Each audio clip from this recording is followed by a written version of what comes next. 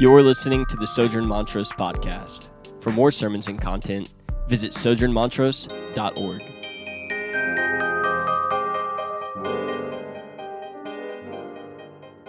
Peace be with you.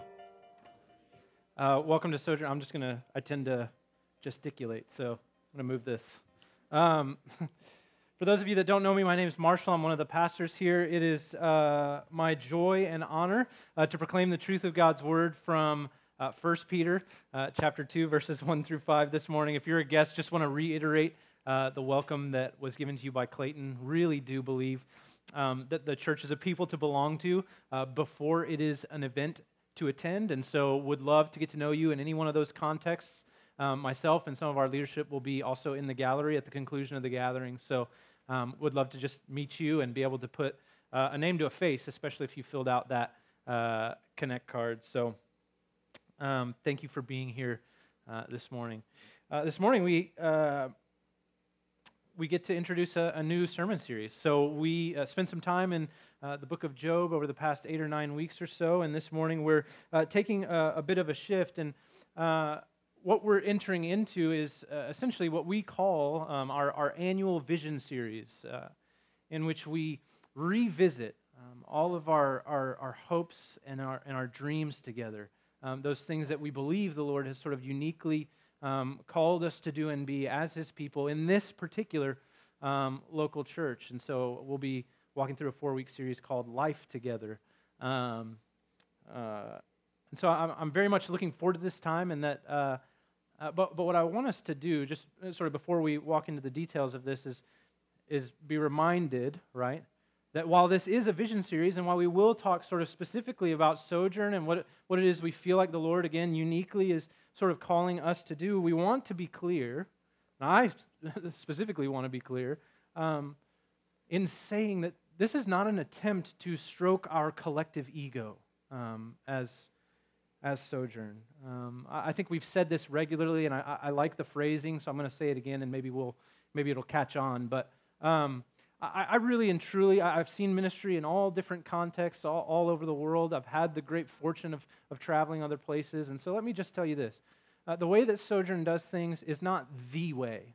Okay, it's not, but it is a way. And it is our way. And so here's what we want to do. We want to unashamedly proclaim that we think the Lord has called us in and through His Word and by His Spirit to operate in a certain way that is appropriate for the context that we belong in, while also saying that we are a part of this larger body of God's people that comprises people of every tongue, tribe, and nation, and a various amount of ministry models and ways of sort of being faithful to what it is that God has called all of His people to, all right? So let's just be very upfront and clear about that, right? Our mission statement is this: we are joining the Father, Son, and Spirit in the historic work of redemption, right? So that's all-encompassing.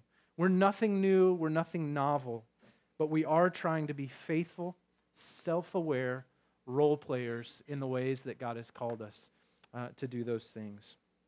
And the reason that we talk about it on a Sunday in particular, the reason that we're going to talk about this from the pulpit, where it's like we should be talking about Jesus, right, not about Sojourn, is because we want and we desire and we want to show how it is that our theology, how it is that our thinking about Jesus and about what God has done informs our collective practices. So then what we begin to realize is that what orders us and what structures us and what draws us together is not the name of Sojourn, but rather what it is that God would have us to do and be as a people. And so the sign on the building could change, but we wouldn't. And so let's pray towards that end as we walk into 1 Peter this morning. Father, thank you so much, Lord, again, just for the opportunity to be gathered together as your people. Lord, the fellowship of the saints is a great and generous gift from you. And Lord, we know that we have brothers and sisters who right now are unable to experience that.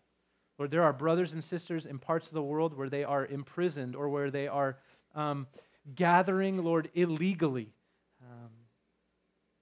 And Lord, we don't have that this morning. We have the great joy of gathering and freely expressing that you are great and that you are good and that you have drawn us together. And so we pray for our brothers and sisters throughout the world, but we also pray for our time together here this morning, that your Spirit would speak to us clearly through your word. And Lord, that whether this is our first time or whether this is our 100th time, that we would know that it is the same brotherhood, the same sisterhood, the same fellowship that we have together because of Jesus. And so we thank you for that. And it's in Jesus' name we pray. Amen. Okay, so this morning we're going to talk about this idea that we are saints. This idea that we are saints. So when we talk about our life together as sojourners at this particular local church, one of the things we want to say about each other and to each other, and that is true about us collectively, is that we are saints. Now, some of you might hear that word, and maybe it conjures up some different images, and so we're going to have to maybe give a little definition to that, especially in light of the fact that, maybe just a week ago, Mother Teresa was canonized in the Catholic Church as a saint. And so you may be wondering, is that what he means? And the short answer is no. So what we're going to do is we're going to look at 1 Peter for a good definition of what it means for us to be saints. And so here's what we're going to do. I am going to spend some time with you guys in 1 Peter chapter 1 because it sets up for us where we're going in chapter 2. And so this is what 1 Peter tells us a saint is, what we are. It says in verse 3, "Blessed be the God and Father of our Lord Jesus Christ. According to his great mercy, he has caused us to be born again to a living hope through the resurrection of Jesus Christ from the dead, to an inheritance that is imperishable, undefiled, and unfading, kept in heaven for you." And if you'll skip down to verse 13, then it says this, "Therefore, so because God has rescued us, therefore, preparing your minds for action and being sober-minded, set your hope fully on the grace that will be brought to you at the revelation of Jesus Christ.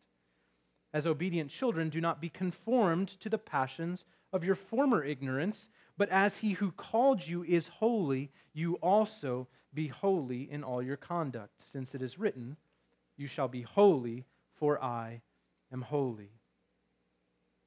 Now, in short, the word saint means holy.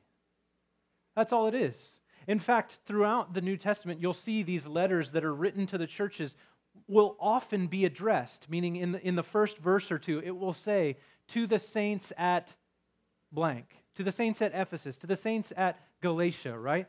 Or Paul will describe these people as he's talking about them with great care and concern. He will say that, I love the saints. I love your care and concern for other saints.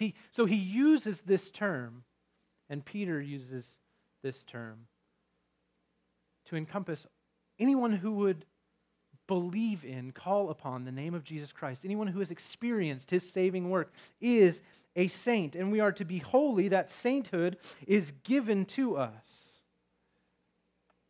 This should sound fairly familiar if you were here last week. But essentially, that's what it comes down to. Our sainthood is our holiness, and our holiness is something that is bestowed upon us, right? That's what Peter is blessing the God and Father of our Lord Jesus Christ for in verse 3. This rescue, this redemption, this sainthood, this holiness that has been bestowed upon us. Now, there are 4 things that we need to know about holiness that we'll see in our text today. And so let me continue reading. This is what it says in verse 20. It's talking about Jesus. It says, "He was foreknown before the foundation of the world, but was made manifest in the last times for the sake of you, Christian, who through him are believers in God, who raised him from the dead and gave him glory, so that your faith and hope are in God." Verse 22, "Having purified your souls by your obedience to the truth for a sincere brotherly love, love one another earnestly from a pure heart, since you have been born again, not of perishable seed, but of imperishable, through the living and abiding word of God." Now here's what we should notice right there is there's a shift there in verse 22, right? In that Peter has been talking at length about something that takes place sort of internally, right? And that's the first thing we need to know about holiness, is that there's an internal aspect to it, that there's something that the Lord God has done in us, right? That by His power, He's guarding us through faith for a salvation that's ready to be revealed in the last time. That God is working in us as individuals.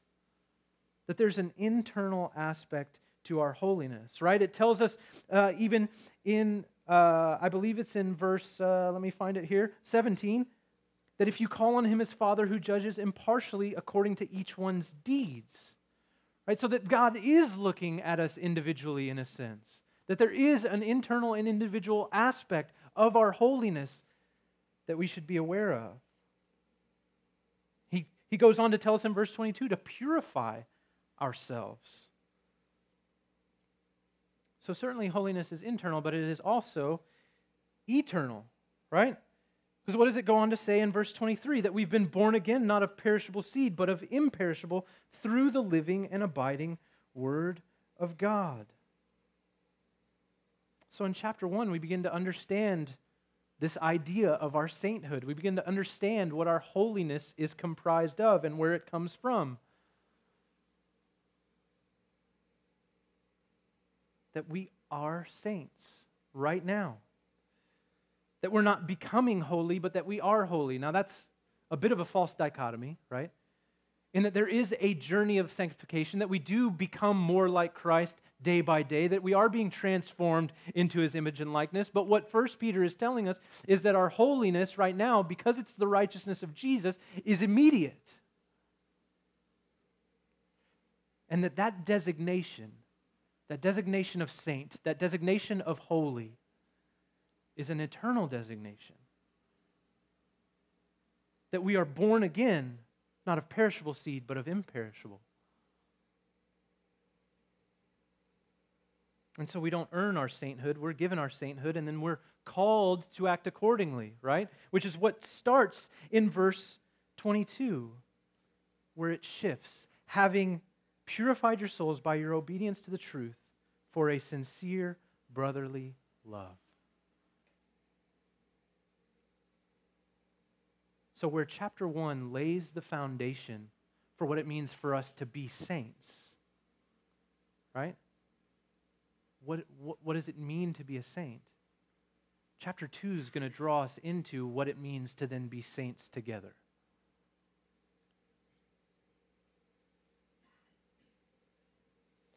So we've seen two things, right? Sainthood, internal work of God, an eternal work of God. But now what we're going to see, starting in verse 22, is that there's an external shift of our holiness, right? That this holiness, that this sainthood works itself out in a sincere brotherly love. That holiness, sainthood, is revealed in the ways in which we love one another, which helps us to make sense of where we kicked off in verse 1 when it says this. So, put away all malice and all deceit and hypocrisy and envy and all slander. So, again, Peter is using a connecting word there, isn't he? He's saying this is what God has done in your life. This is how He's redeemed you. This is how He's brought you to Himself. You should be holy as He is holy. And it works itself out in a sincere brotherly love. So, put away what? Malice, deceit, envy, slander, hypocrisy.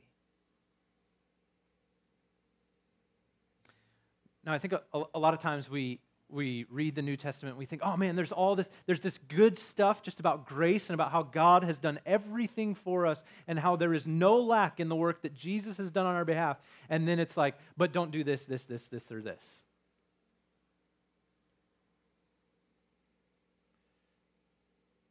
And yet, these are not just 5 sort of happenstance words, sins that Peter just sort of recollected randomly. No, he's saying something very pointed to us in here.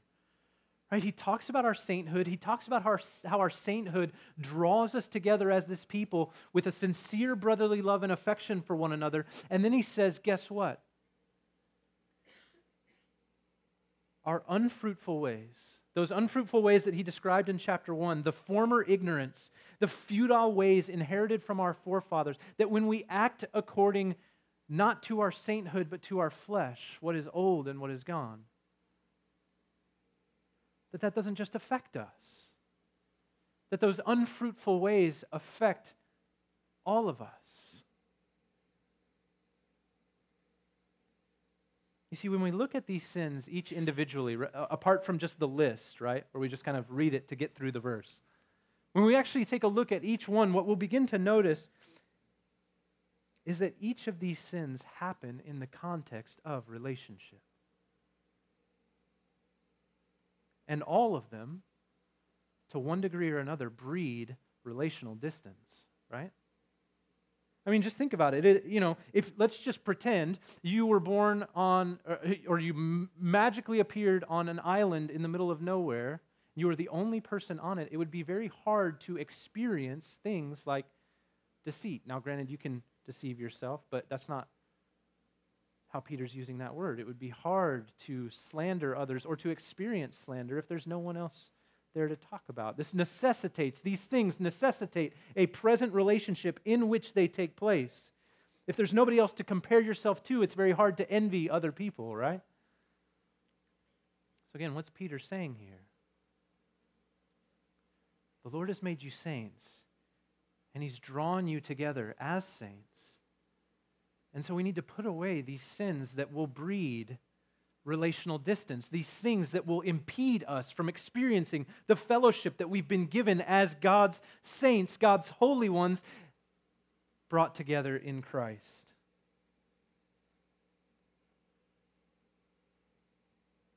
And so why does that matter? Why does that matter for Peter, right? Well, this is what he says in verse 5. He says that these people that have been made saints, right, and that have been made saints together, when they behave that way, right, they don't live into what God is calling them into, which is in verse 5. We are living stones being built up as a spiritual house. That we're being built together. That there's a brick and a mortar, and that the mortar is Christ, and that we're being joined to one another, and that when we live into these malicious ways, these envious intents, that mortar becomes watered down. And so I think what we're seeing here very clearly is that there is absolutely an internal aspect to what it is that God has done in making us saints, in calling us His holy ones. And certainly that is eternal, in that what God decrees comes to pass, that you're not born again of perishable seed, but of imperishable seed, that He will bring the good work that He has started in you to its completion. So there's an eternal aspect, but there's also an external aspect, in that our holiness, in us living into this identity that we've been graciously given, affects our brothers and sisters around us, those who have also been adopted into this family of God by the work of Jesus.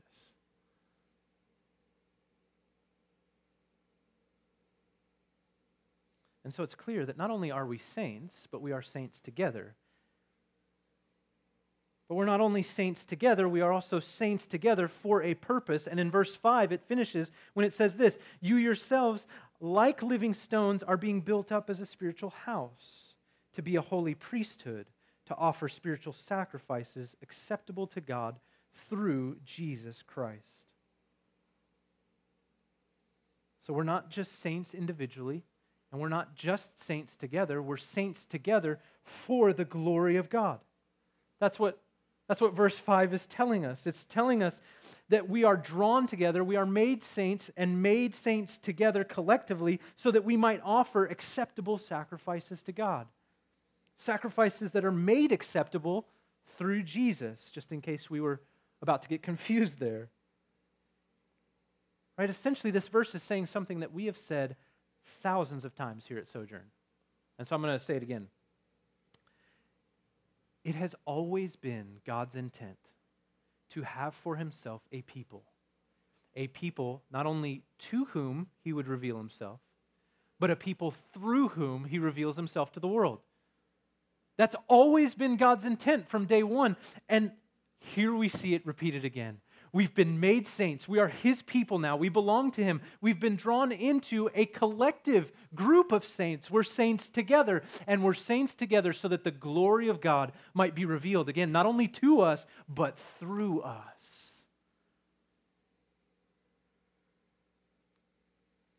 God is glorified when his people glorify him. And so in saving us internally, in adopting us eternally, in growing us up towards him and towards one another externally, God is making his name famous, his name glorious, his name magnificent in the world. So it's important to Peter, and it's important to the Holy Spirit who's inspiring these words in him, that we are united under this common identity, that we are saints.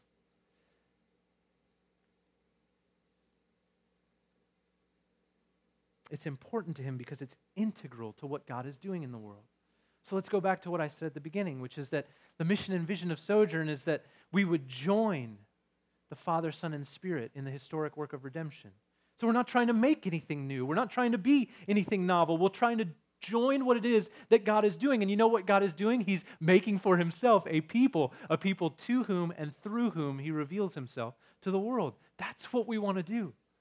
That's what we want to be a part of. That's what we want to experience. That's the identity that we want to live into, the reality that God is pushing and moving history towards and to. Is that not the culmination of all things in Revelation chapter 5? Is that not the glorious vision that we look at and go, God, I can't wait to hear that sound when all of the angels and all the saints around the throne gather and with one voice proclaim in every tongue and from every tribe that the Lamb is holy and worthy of our worship.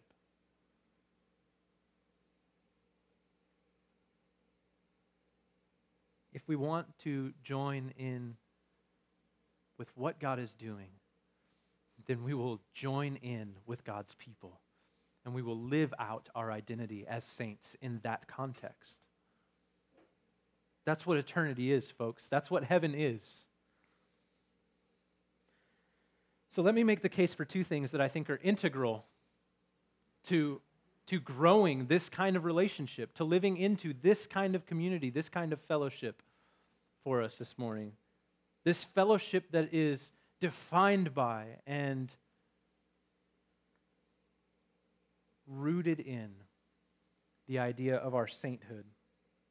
And the first thing is this necessity for relationship for our holiness. This external aspect where our holiness not only bleeds out onto other people, but their holiness and what God is doing in them bleeds onto us. I think one of the first things that is going to be necessary for that, and we're just going to get real practical here, is this.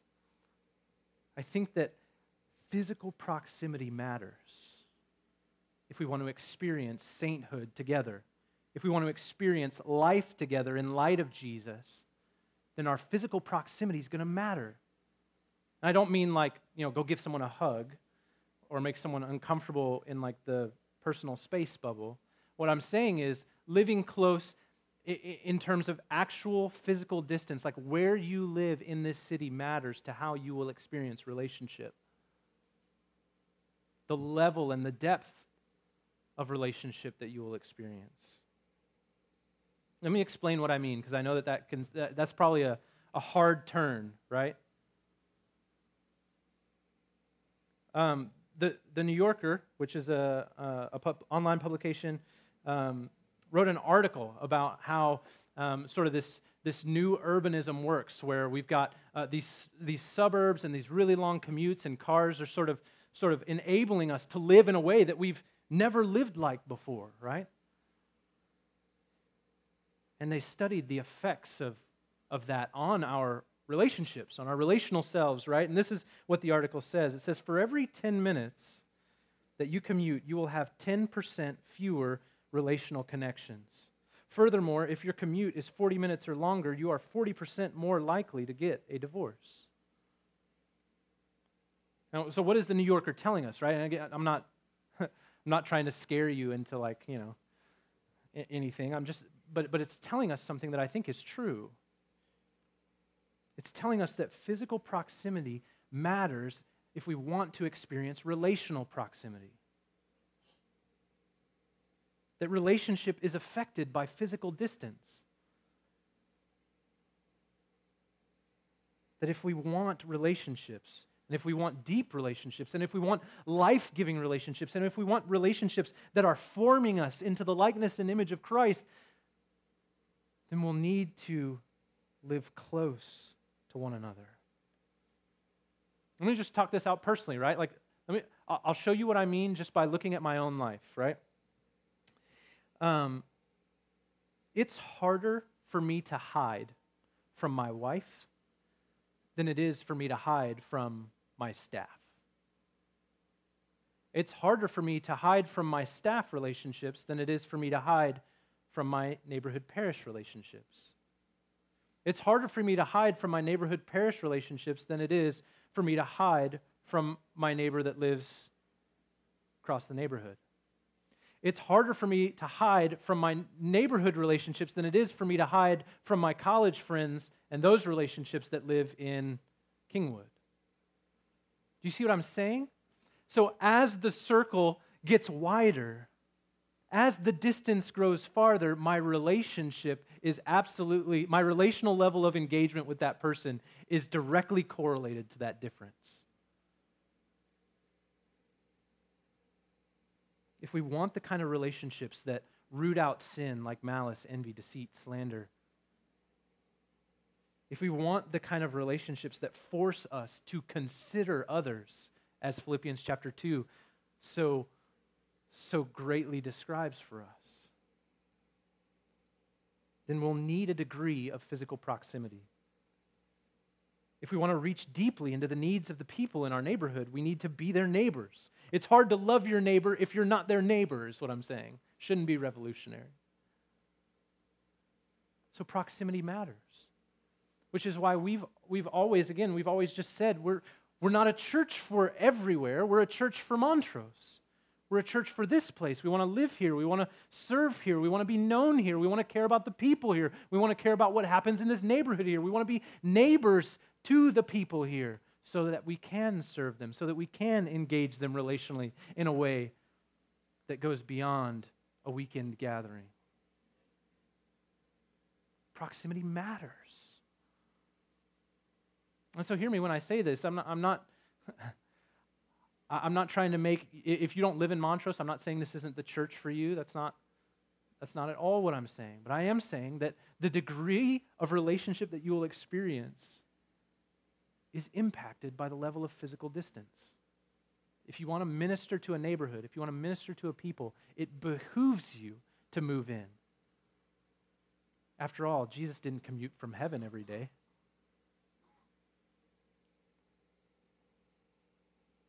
The second thing I'll say is this. So I think proximity matters to experiencing this kind of life together, where not only are we made more holy, but the neighborhood is introduced to the glory of God. I also think that longevity matters when it comes to that. Right? Here's what I mean by that. If relationships are the soil in which we are growing, then to relocate over and over hampers that growth. Now, sermon prep always takes me weird places on the internet, but I ended up looking up, what does it take, right, to transplant a tree to another location and ensure that it's healthy and that it continues to grow and all of those things. Well, the fact of the matter is that if you grow and plant a tree and then you relocate it over and over, it will simply not grow as well if you just left it in one spot and watered it regularly. I read some tips, in fact, for replanting a tree, and here's what came up, and I think it's just staggering. First is this: after removing the tree from its original location, replant it as soon as possible. The longer the tree is out of the ground, the less likely it will survive the move. Why do college students stop going to church when they go to college? Well, I don't know. Here's the second thing. If the tree you are moving has low branches, consider tying them up with twine before digging. It's saying you've got to do all of this work to collect and to cultivate. Third thing, if it is a fruit tree, the tree will probably not produce for a significant amount of time. What's it saying? That tree's not going to be healthy for a while. It's not going to be able to do what it was created to do. It's not going to produce fruit. In case you haven't heard that metaphor in the Bible before. All right? If we want life-giving, fruit-producing relationships, we'll need time to let those roots grow deep. This is what makes church hopping so dangerous, because it never confronts you, right? You're happy to stay in that context for the spring and the summer, but we don't want to endure the fall and the winter. When really it's through the fall and the winter that we'll experience new life and spring again and summer again. And it's through the hardships of the fall and the winter. It's through the continually dying of self and the resurrection in the spring. It's in experiencing the death of ourselves and the resurrection of new life in us time and time again. And through those difficulties that we will experience fruit and health and strength and endurance.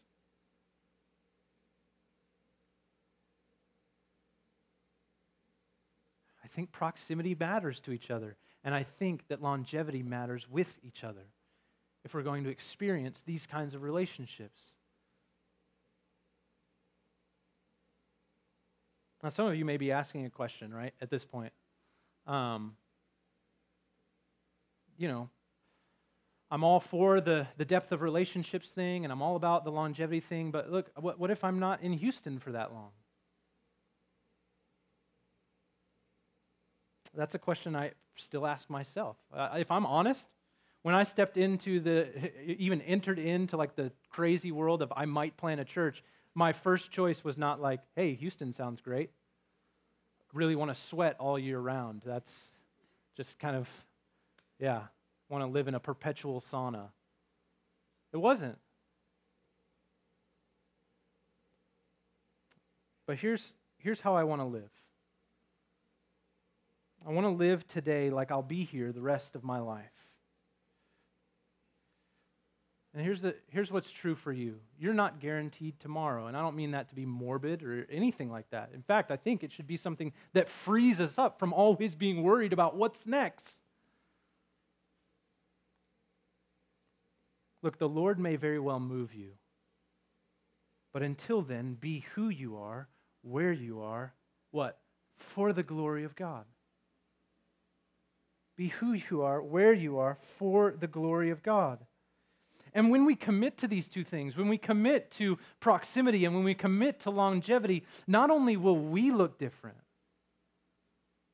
not only will we begin to experience this collective sainthood, this collective holiness, this place where peace rules instead of malice, envy, deceit, slander, right?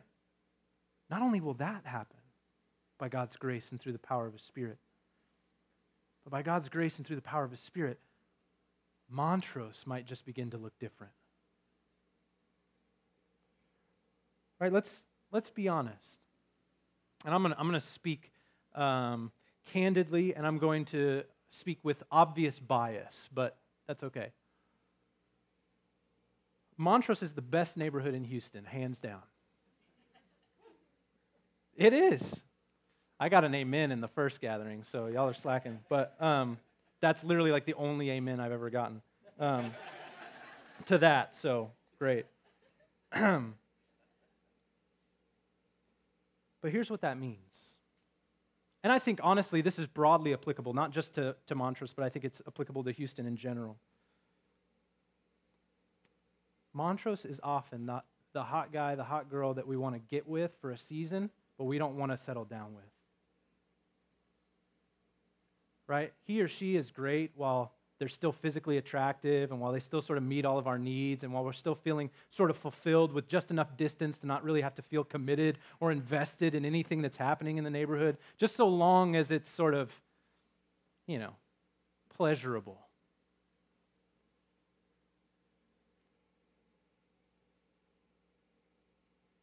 Here's what happens when we commit to proximity and when we commit to longevity. Maybe, just maybe, we'll stop using Montrose and we'll start loving Montrose.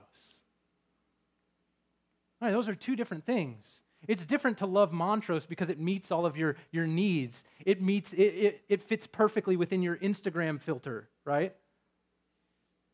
It's different to love Montrose for that than to love Montrose not for the sake of what it can give me, but for the sake of what God has called me to give it by His Spirit. To love it for the sake of seeing God redeem it.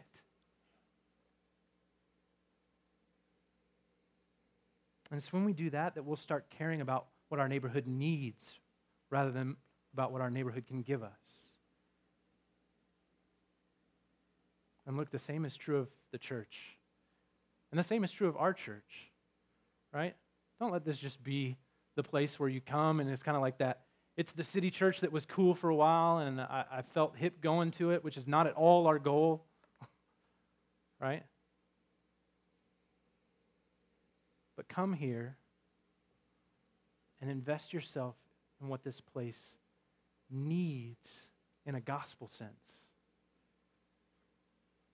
Because I promise you, not only will you look different in the internal work of holiness that God is doing, not only will you be more alivened to the eternal nature of what God is doing in and through you, not only will you experience the external benefits and collective holiness that is being stirred together, but you will be a part of seeing this neighborhood saturated with and changed for the glory of God, for Him and for our joy.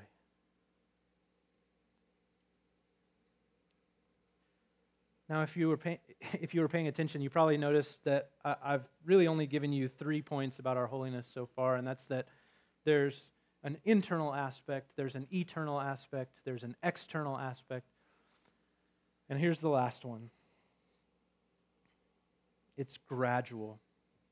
And here's what 1 Peter chapter 2, verse 2 says.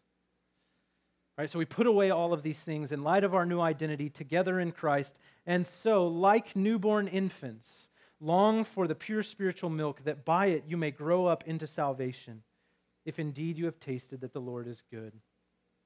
Right, what's it telling us? It's telling us that this kind of work,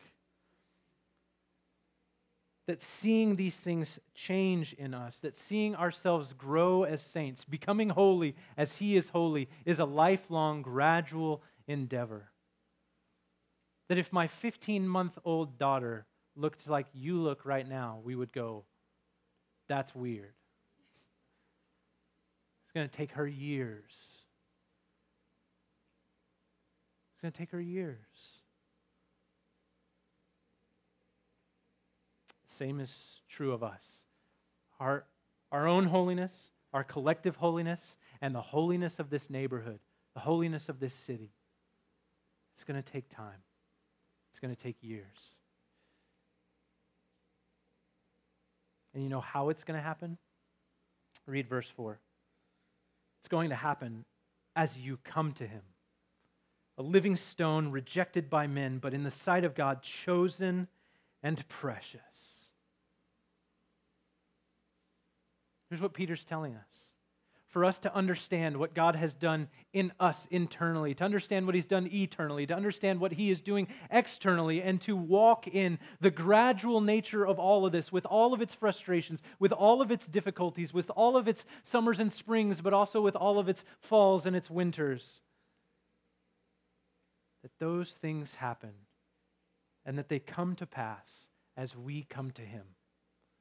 That as we come to Jesus, the living stone that was rejected by men, but in the sight of God is chosen and precious, that we then ourselves are like living stones being built up as a spiritual house to be a holy priesthood, to offer spiritual sacrifices acceptable to God through Jesus Christ. And so, brothers and sisters, you wonder why we talk so much about Jesus. You wonder why we say every weekend that as Christians we're all about Jesus. It's because it's as we come to Him that these things become a reality in us. It's as we come to Him that these things become a reality through us. And so if we are to be that people for God's own possession, that people not only to whom He reveals Himself, but that people through whom He reveals Himself to the world, then it necessitates, brothers and sisters, that we come to Him. That we come to Him. the living stone, rejected by men, but in the sight of God, chosen and precious, that living stone that we stand upon for our sainthood, for our holiness, both individually and together. Let's pray. Father, we thank you so much for this morning. Lord, we thank you for, again, the opportunity to be gathered together with your people. Lord, as much as we belong to you, we belong in that same degree to one another, eternally. And Lord, without barrier. And so as we come to the table this morning, Father, I do pray that you will speak to us very tangibly about our new identity as saints. Father, that you would remind us of this great unity that we have. And that you would remind us, Father, that the work that you are doing in this world is a work to and through a people, not just the individual. So, Lord, be our help this morning, and Lord, by your Spirit, do these things over time. Give us the strength and endurance and the patience and the grace that are all wrapped up in this glorious gospel and that have been given to us. Let us give those to others, so that our neighborhood and our city and our world might be introduced to a new and glorious humanity in which there is peace, because its ruler is the Prince of Peace. Almighty God, everlasting Father. We pray all this in Jesus' name. Amen.